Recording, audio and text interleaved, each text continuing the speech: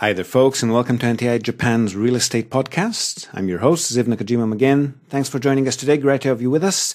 And just before we start, quick reminder about one of our sponsors, Alex Watanabe from Snaps.talk Photography, super professional, super affordable photographer and videographer based in Tokyo. And he's the man to turn to if you've got any special event coming up, family event, business event, if you need high-resolution photos for your company brochures or for your website, or if you just want a feel-good kind of personal photo portfolio for your next modeling gig application or just for your social media profiles, Alex is your guy. Again, very affordable, very professional, beautiful work, which you can check out on this episode's show notes. We'll link to his Instagram accounts and to a photo gallery for our own seminar, which he took for us last year.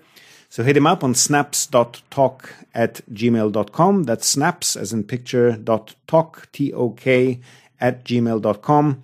He'll sort you out, guaranteed. Okay, so today, here's another rare kind of conversation that we don't often dive into here on the podcast.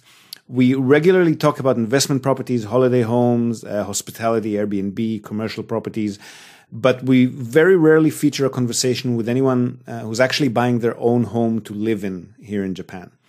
And this isn't because we don't hear from these buyers or that we don't assist them. We definitely do, but simply because homeowner buyers tend to be a bit more private and publicity shy when it comes to laying down their lives on the airwaves, which is totally understandable. But we've been fortunate enough this week to actually speak with one of these buyers and potential clients who didn't mind us recording and publishing the conversation, which we promptly did. So I think this should be really good info for anyone out there who's in the market for a family home here in Japan.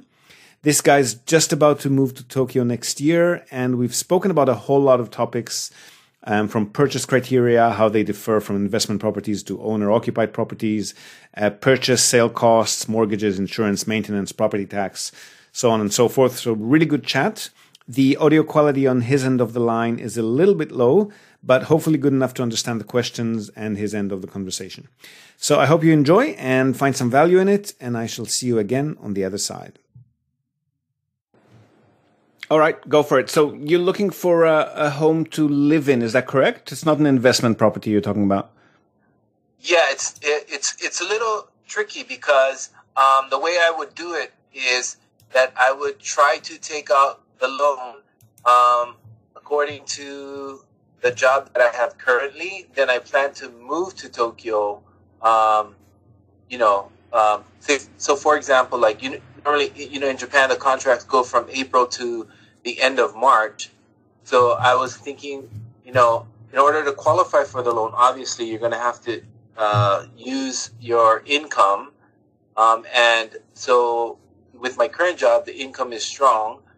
So I was thinking of applying for a loan around December or January with the plan to move to Tokyo in April after I, resign from the job and at the end of March. Okay, so when you move, you're also going to be changing jobs, are you? Yes. Okay, and that, I don't think once they approve the loan, I don't think they do any further tests down the track, so that shouldn't be a huge issue. Mm-hmm. Where are you living now, and how long have you been at your current job? I'm living in the Hokuriku area, and I've been at my current job for over 20 years. Okay, my wife is from Fukui. That's a nice coincidence. Oh yeah, okay, yeah. I live in Toyama, so pretty close in the Hokuriku area. Okay, so you've got the stable income history that they probably want to look at, right? Exactly. Okay, and then have you actually spoken to any lenders to see that you qualify? Not yet. I have looked at a few websites, mainly the Shinsei, the Tokyo Star Bank, and Prestige. Prestia. Yeah, so I've looked at three of them. I looked at their qualifications. All of them, I would qualify, I believe, in terms of the minimum income requirement. And, the job stability part, that part shouldn't be a problem. And so, yeah, I looked at that. The only problem is the age. But it seems like when I checked a couple of years ago, the max was they wanted you to repay the loan by the time you're 70. But I saw recently on Shinsei Bank, if I'm not mistaken, that they had, until you're 80. Of course, I don't want to be paying the loan until I'm repaying the loan until I'm 80, but that gives me a little more wiggling room, so to speak. Yep. Can I ask how old you are now? I mean, I'm in my late 40s, 49 actually. So. Well, most loans would be over by the time you're 70 anyway, wouldn't they? I would imagine, yeah, because I'm not planning to take that 35 one, that's for sure. And I was hoping, with the amount of savings that I've accumulated over the years, I was hoping to try to go for something like 20 or 25 years. Yep. But yeah, that's the target. So, that's what I'm aiming for. So, and I was looking into, I thought it was interesting because, most of the YouTube videos and the podcasts that I've seen on your channel, not all, but it seemed like a lot were, people trying to buy like the cheapest house for the cheapest price and $30,000 or something. But I was thinking, well, it might be interesting to do the complete opposite of that and, like buy something that, like it's like the one I suggested to you, this like in dollars is over close to like $450,000. So it'd be on the opposite side of that continuum. Like it seemed like most people were like buying like the cheaper properties, but I thought the podcast might be interesting if we did something brand new, in the Tokyo area for about $450,000. And I wanted to ask questions about that because it didn't seem like there are a lot of people going that route. Is that a mistake? There definitely are. It's just the conversations that we highlight on the podcast are usually geared more towards investors. Oh, okay, I see. So when they do buy something that's pricier, let's say over $150,000 or $200,000, they're usually looking at small buildings. So something like 4 to 8 units on a reasonable sized land plot that would be 4, 5, 6, 700,000. Okay. But again, these are investment properties, so it's totally different criteria. The people that look at the cheaper, smaller, older ones usually look at them because the investment yield tends to be higher percentage-wise. I see.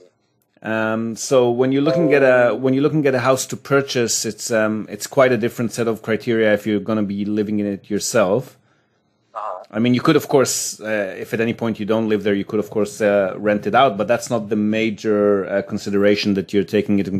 That's not the major thing you consider when you purchase. You're looking for a place to that you feel comfortable living in. So it's a totally different conversation.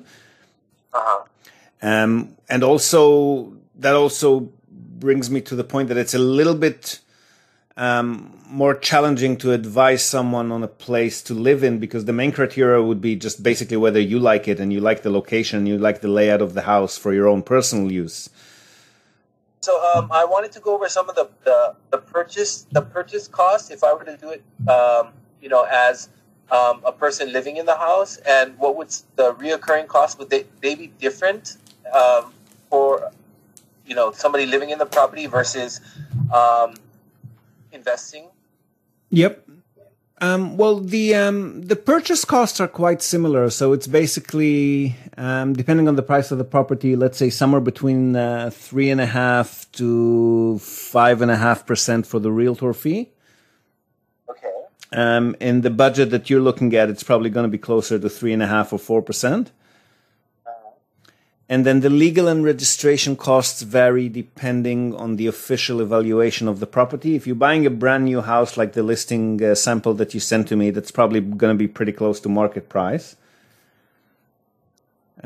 So you can assume, again, for this budget, probably something like between 2 to 4% legal and registration fees. Let's call it 5% worst case. And then your purchase tax, which is a statement that you get anywhere between 6 to 24 months after settlement, is usually, again, it varies depending on the official eval, but it's usually about 2.5% of the purchase price. And then if you use someone like us to facilitate the purchase or conduct due diligence or attend and sign documents on your behalf and so forth, that's another similar to the realtor. So another in your budget, something like 3.5%, 3.3. Okay, so I see. So it would. I mean, if so, without the buyer's agent, we're looking at like about let's say roughly about 13%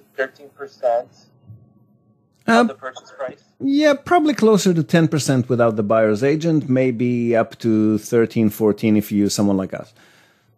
Okay. 13, 14. Yeah, So, and then on ongoing management, if you own the entire structure, there's not any monthly fees that you need to pay anyone.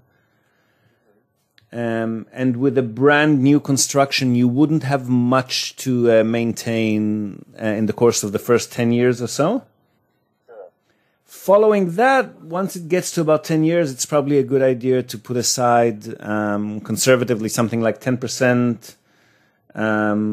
Sorry, I was going to say 10% of your income, but you're not going to have any income. So let's call it a few $1,000s, maybe a couple of $1,000s a year just for maintenance, repairs, that sort of thing. As the structure gets older, especially if it's, again, like you've sent to me, something that's based, a wooden-based structure or steel-framed wood, those expenses tend to build up more. So once you reach 20, 25 years of age, you're probably looking at a bit more maintenance expenses on an annual basis. The official lifespan for tax purposes, I think, is 27 or 28 years, during which they consider the structure to have totally depreciated if it's a wooden structure. Yeah. That's not to say that you're going to have to completely rebuild the place after 28 years, but maintenance does tend to build up after that. So, for example, the house that we lived in before we moved to where we're currently living was about 30, 35 years old. And then we started looking at expenses like structural maintenance, do the roof again, termites, exterior, and that all started to build up quite significantly. So there was something like, I'd say it started coming up to something like $4,000 or $5,000 a year just in maintenance. At which point we personally decided to move into a mansion rather than focus on that. But it's entirely up to you. I mean, depending on where you'll be wanting to live, it's hard to estimate in advance 20, 25 years. Sure. But the expenses do tend to build up. Having said that, if you've purchased in a good place and the location that you've highlighted for me in that sample listing does seem to be like a very good area. Yeah, Sumida.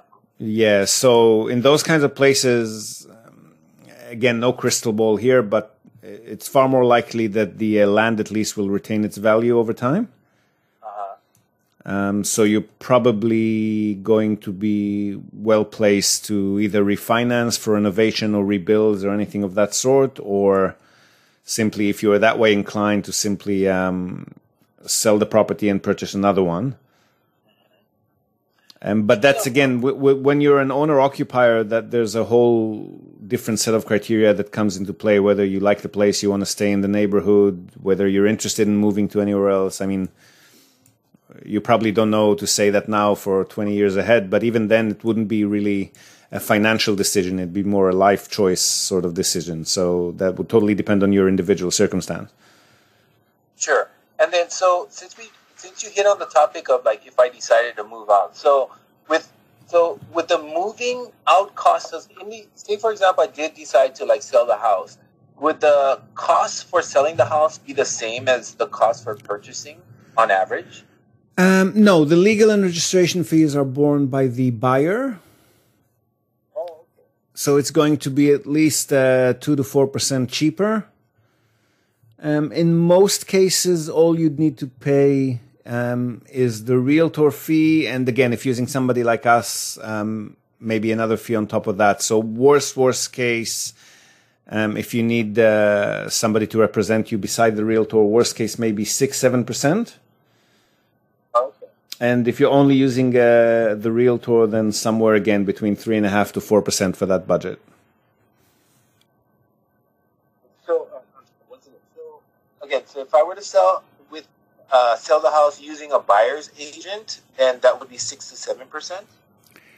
Yes, if you're using somebody like us, not a buyer's agent, but somebody who represents you as far as a consultation, negotiation, and actual signing of documents and so forth goes. I haven't asked you, but how's your written business Japanese, the kanji and keigo and so forth?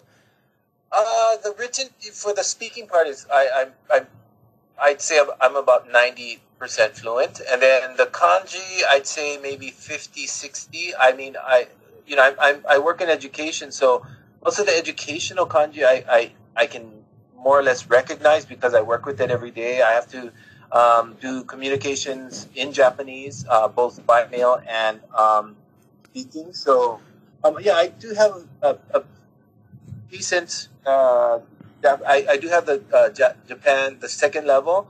A lot of my friends tell me that my speaking is definitely first, the number one level, but it's just, that my grammar and other parts prevent me from getting the one. So, I mean, I've tried it once, but that a long time ago, but, my kanji and my ability to read has improved every year, because I see new kanji every year, but I do see a lot of reoccurring kanji within the educational kind of framework, and so like most of those kanjis I can read.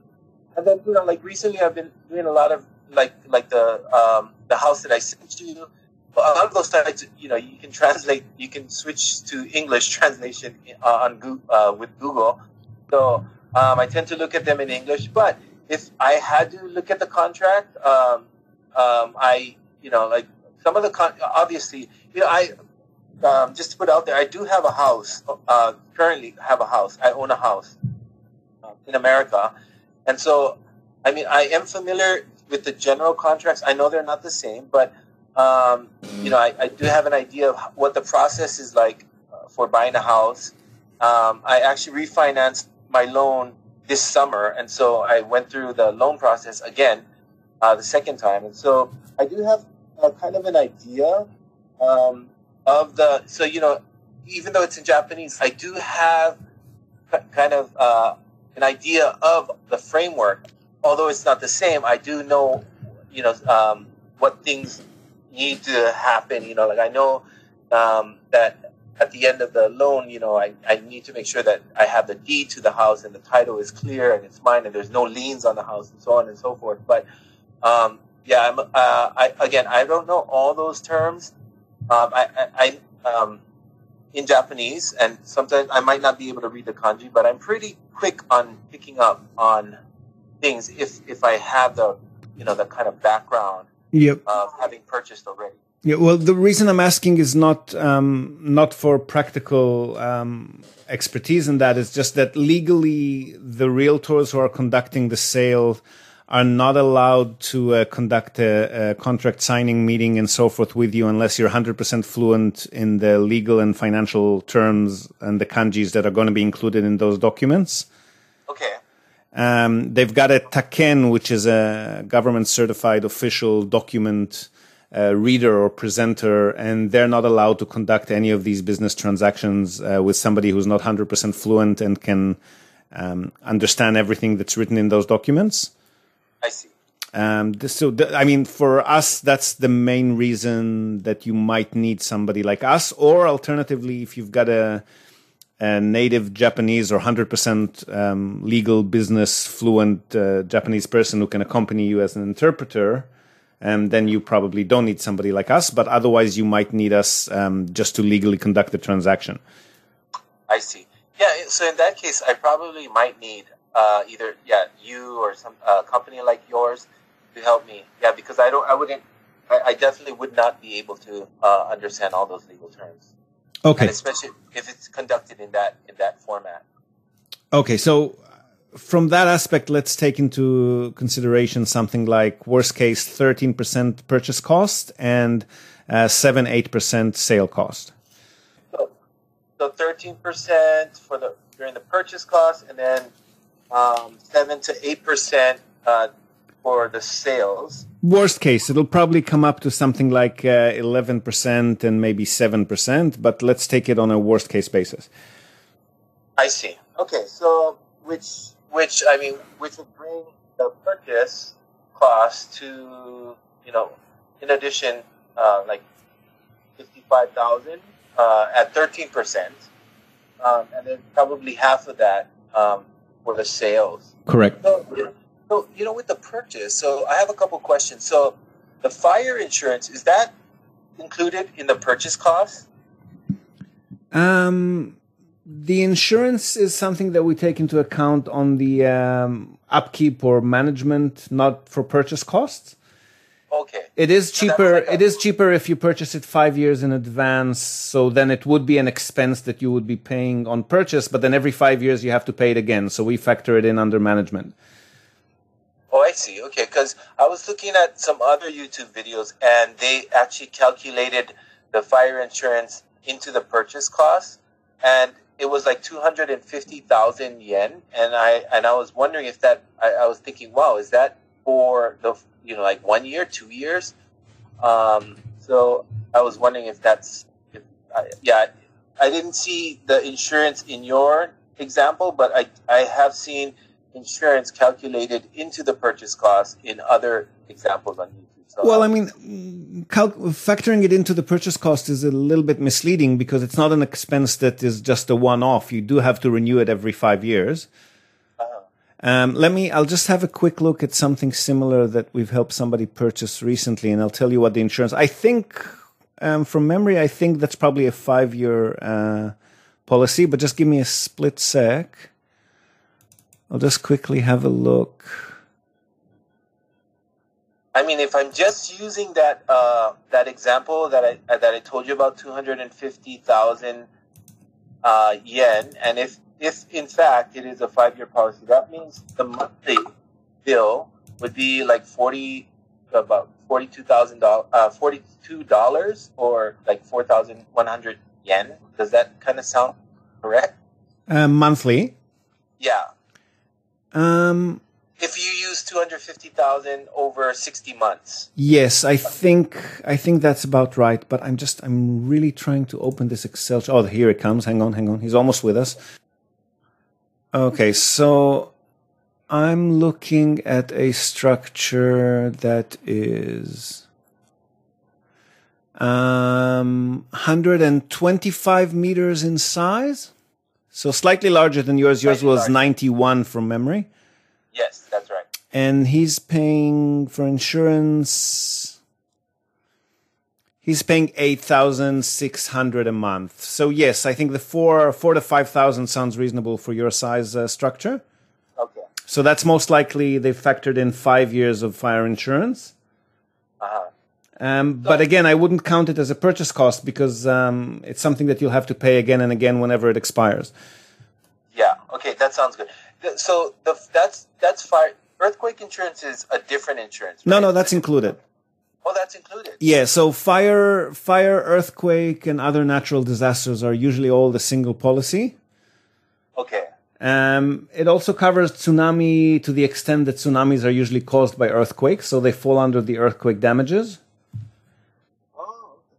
The coverage is never 100% though, so you might be looking at something like 60, 70%. Again, it varies depending on the official evaluation, but you're not looking at 100% coverage in most cases. Bringing it up to 100% or close to it would usually cost a lot more. So the frame of thinking is that by the time anything happens, you'd hopefully have already gotten some value out of the property by then. I see. Are there any deductibles on these insurance policies? They're all deductible. All of your purchase costs are deductible. Oh, I'm sorry. I mean, like in America, on certain incidences, I would have to pay. Like I don't have it in front of me, but like I think it's hurricane maybe. Hurricane, I'd have to pay the first $3,000, and then after I pay that first $3,000, then the insurance will kick in. That's the deductible. Oh, you mean your excess? Okay, yes, that applies to these policies as well. It depends again. Depends again on the individual policy and the property, but there's always a certain amount that you'll have to pay out of pocket, yes. But it's usually going to be minute compared to the coverage. Okay, I got, it was, like, I don't know if $3,000 is minute compared to my coverage. I haven't used it yet, so I'm not really sure. But yeah, I know they do have deductibles in America, so it's the same in Japan. So, Ziv, I wanted to ask you, since you were talking about, like, a lot of these things are, like, dependent on the valuation. I heard that came up in our conversation a lot. So, with the valuation, I know, I believe the city ward offices determine that valuation. Correct. When they issue your property tax statement every year, then they'll base the property tax on what they believe the valuation is. And that'll appear in the statement. Yeah. So, like, for example, in America, you can go online and you can go to any county. Like, my property is in a county. I can go to that county website and I can look up, I can punch in the address, and it's public record for all those properties in the county to show how much the property taxes were in 2019, 18. I don't know how far back it goes, but you can see it. That's public information. Is that the same in Japan? It is public information, but it's not as easily accessible. Japan being Japan, a lot of it is not online still. And Tokyo might be a bit different. I think there are some resources in Tokyo that you can access online. But in any case, you can always just stroll over to the local ward office and ask to receive those historical statements. They're always available. Oh, okay. So you can get, I was... because that seems to be like the mystery key. Because I hear that in a lot of other videos, they're like, oh, it all depends on the valuation. And I just thought to myself, well, the valuations in America, you can see them very easily. So even before you purchase, you can go online. Even if I'm thinking of buying something in Washington, America, in Washington State, in Clark County. And if you go to the Clark County website, you can punch in the address. All the information comes up. It shows the last purchase price and so on and so forth. So, I was wondering if that. But thank you for responding to that. I mean, it's not readily available online yet. But if I go to the office, so if I went to the county office and then I asked them, to see the property tax for 2019, I could get that information. You could, but if you're looking at a particular property, the easiest route would be to just ask the seller and the realtor to provide the last statements. Oh, okay. Yeah, because that would give me, because I heard on some podcasts or some YouTube videos that it's the sales price and the actual price that they use to calculate the property taxes can be a huge difference. Correct. Have you seen that in the past? Yes, that's very correct. It's usually they reevaluate every few years and then they run averages. So the closer you are to the last calculation, the more accurate it would be.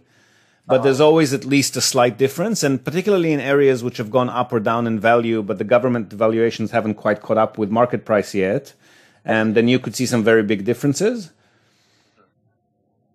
But in general, is the property calculation for the property taxes lower than the sales price or higher? Depends on what's happened in the area. So we've seen, for example, Sapporo, for example, took a hit after the 2011 and the Fukushima thing. Uh-huh. And there we saw quite high property tax statements and quite high evaluations because the market took a hit, but the government haven't updated yet. Okay. And in other places... let's say Fukuoka, which is sort of a rising star, it was the other way around. So the official eval haven't quite caught up with market prices, which were shooting up. I see. So it really depends on the location. In Tokyo specifically, they probably got their finger on the pulse a little bit more. So the difference would be smaller, but it would definitely exist always. Yes. I got it. So I know we're on 30 minutes. So I just want to. So say for example, I go through the purchase and then, the purchase came out to 13% of the sales price. Then, I did I paid the realtor's fee, the legal and all the registration things. I hired you guys, for example, to help me with the legal documentation. So once all of that is clear, I get the keys, the title, and the deed to the property is in my hand. So after that, so the monthly, of course, I'll have the mortgage fee, but what other fees will come on every month? Like, so the property tax, obviously, that would be calculated later, and either it's like I pay my property taxes in America twice a year, so I don't know how they're going to calculate that, but I'm sure that'll be a cost that'll be coming up either monthly, annually, or semi-annually. Well, they give you a statement which you can pay in one bulk payment, or you can do it quarterly. It's up to you. Okay. So besides the loan and the property tax, what are like other reoccurring costs that will come up every month? Like, is there anything else that you can think of besides the property tax and the loan? Not if you own the entire structure, no. The only thing would be maintenance, which again, if you're buying new for the first 10 years, there'd be very little of that. Yeah. Depending on whether, I don't know if, the one you sent to me only has a little garage parking concrete slab, but if you've got obviously any lawn or trees or anything, there might be a bit of gardening. But otherwise, no, just normal living expenses, internet, utilities, that sort of thing. Oh, okay. And, so I see a lot of these properties that are like, either they're being torn down and rebuilt, sometimes in, like next to older homes. Are there any like red flags or anything that you would say be cautious about? Like if, like your house is brand new and the adjacent lots are not new, or the right side you have a small little company, and the left side you have like another property owner. Are there any kind of red flags that I know there needs to be a certain distance from I forgot zeros the name, but there needs to be a certain amount of meters between you and the road. Well, that's only an issue if you buy secondhand, because then if you buy something that's 20 or 30 years old, then zoning regulations might have changed since build. Yes. But if you're buying something new, that's obviously been built based on current regulations. So that's not going to be an issue. When you rebuild down the track, if regulations have changed, then you might need to leave the base intact and reconstruct on top of the existing concrete base, which would make it a renovation rather than a rebuild. And then you wouldn't necessarily have to comply with new building regulations. Okay. But I don't think they're going to change hugely in the big cities. They have changed a bit in the last 20, 30 years. But these days, if the property was built in the last, say, 5 or 6 years, then that's not going to be an issue at all, no. I see.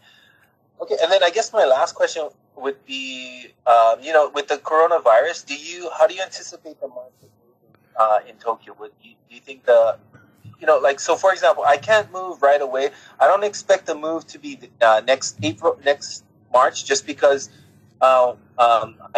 it's too early. I still need more time to get all my stuff kind of organized, and so at earliest, I'm looking at 2022 to make the big move. So I'll be making big decisions about this time next year. But how do you see the market moving in about a year? Well, Tokyo was bubbling up before Corona. It was very close to where it was pre-1990s bubble days. Yes. And now the market is a lot softer. So if you do have an option at all, it's probably a good idea to purchase, or at least seal the deal and get the price locked in now if you can, especially now that they've got the vaccines coming. Because now prices are a lot softer, especially in Tokyo, Osaka, Yokohama, and those kind of areas. So if it's at all possible for you to lock in a deal in the next few months, you're probably looking at a better price. Whether that will go up or down or remain stable once the crisis passes, I have no idea, unfortunately. It looked like it was going up significantly for a long time, but then that never really, the economy was doing well, but it never really trickled down to salaries, which means that rents were also quite stagnant. But for owner-occupier properties, which is the ones that you're looking at, it's a bit of a different situation. It's just a matter of what people will agree to pay to live in that place rather than rental yields. So that market is a bit more fluid. So it probably has a bit more room to grow post-corona, and once they once they lock in the date for the Olympics, that's probably going to boost market up at least a little bit until then. Yeah. So yeah, I'd say the next few months are a very good time to buy. Beyond that, anyone's guess. I wish I had a crystal ball, but I don't. Okay. Yeah, great. So do you have any plans to host a conference in the near future, anywhere in Japan, or are you doing most of the stuff just online? Well, we were planning another seminar for Osaka just before Corona hit, but at the moment that's all on hold. Okay. If and when again the crisis passes, then yes, Osaka is probably. We've done Tokyo, we've done Fukuoka, so Osaka is probably next on the list, and then we'll probably circle back to Tokyo again in the next 2 or 3 years. But again, everything's been put on hold at the moment, so it's hard to say. Okay, well, definitely keep me in the loop, and this was an awesome talk. I don't want to take up too much of your time. I know you're a busy man, but I really enjoyed all the advice. And yes, so I still have a lot to consider. I'm going to crunch the numbers again, but I'm going to use the numbers that we talked about with the sales, a 13% purchase cost, 7 to 8% if in the event that I have to sell it for the sales cost, and then I'll crunch the numbers. And, I'll keep you in the loop and let you know what's going on. Not a problem. Just one thing that we haven't mentioned, there is capital gains tax if your property actually ends up netting you more than it did when you bought it. Yeah. If you sell it within 5 years from purchase, that capital gains tax doubles. Okay. It's probably not going to be an issue for you. And to be perfectly honest, I don't think there's going to be huge upticks in price. At least in Tokyo in the next, it's pretty much gone up as far as it can before Corona. But just in case that does become an issue, there could be something like 20 to 25% capital gains tax if you do net a profit. Okay. I figured that. Yeah, I think I saw that in your one of your YouTube videos as well. So I'm looking at least 5 years, so more like 10, but yeah, at minimum 5 years. So hopefully I'll be able to avoid that that capital gain. Yeah, look, capital gains are not a huge issue in Japan, to be perfectly honest. It's not really a capital gains oriented environment. Yes. But if it is, all the better for us, right? Exactly. Yeah. So fortunately, my first the property that I currently own, it's in a market where it appreciates a lot. So so that's I know I'm not going to get much appreciation in Japan, but I want to live and I just want to try living in Tokyo. It's been a dream, and I've lived here for a long time, but I actually want to give Tokyo a chance, and then decide what I want to do from there. It's a big difference, Hokuriku to Tokyo. I think you'll enjoy that. Yeah, I've been here for a long time, and and the happiest times is when I go to Tokyo. When I go to Tokyo often, so I figured I may as well just make it a lifestyle, and where I don't have to get on the train and I just step out of my door and I'm there. So that's the consideration right now. So well, hopefully by next year or what, we'll be able to catch up for lunch or drinks in Tokyo as well. Definitely, I would love that. Please let me know when you're in Tokyo, and I'll try to see if I can arrange my schedule to come out there. Or if you do have that seminar in Osaka, if I'm free, I would definitely like to come out and meet you in person there as well. Not a problem. I think you've joined our mailing list, right? I saw that Pretty was exchanging a few emails with you on that. Yes. I'm on there. So whenever you guys decide on doing it, hopefully it comes through, and then I'll look at my schedule and I'll try to be out there. Brilliant. Okay. All right. Good speaking with you. Thank you so much for your time. Pleasure. And call me whenever if you ever want to do another podcast. Shall do. Thank you. Okay. You take care. You too. Bye. All right. So there you go. Hopefully some good and valuable content for anyone out there who's in the process of moving to Japan or buying their first home here. And if you are in the process of moving to Japan, this is probably a good time to tell you again about our other sponsor, immigration lawyer and administrative scrivener Hiroshi Shimizu. And he can help any of you out there who are in need of some advice, consultation, or assistance in the process of applying for any kind of visa, whether it's a business visa, spouse visa, anything else.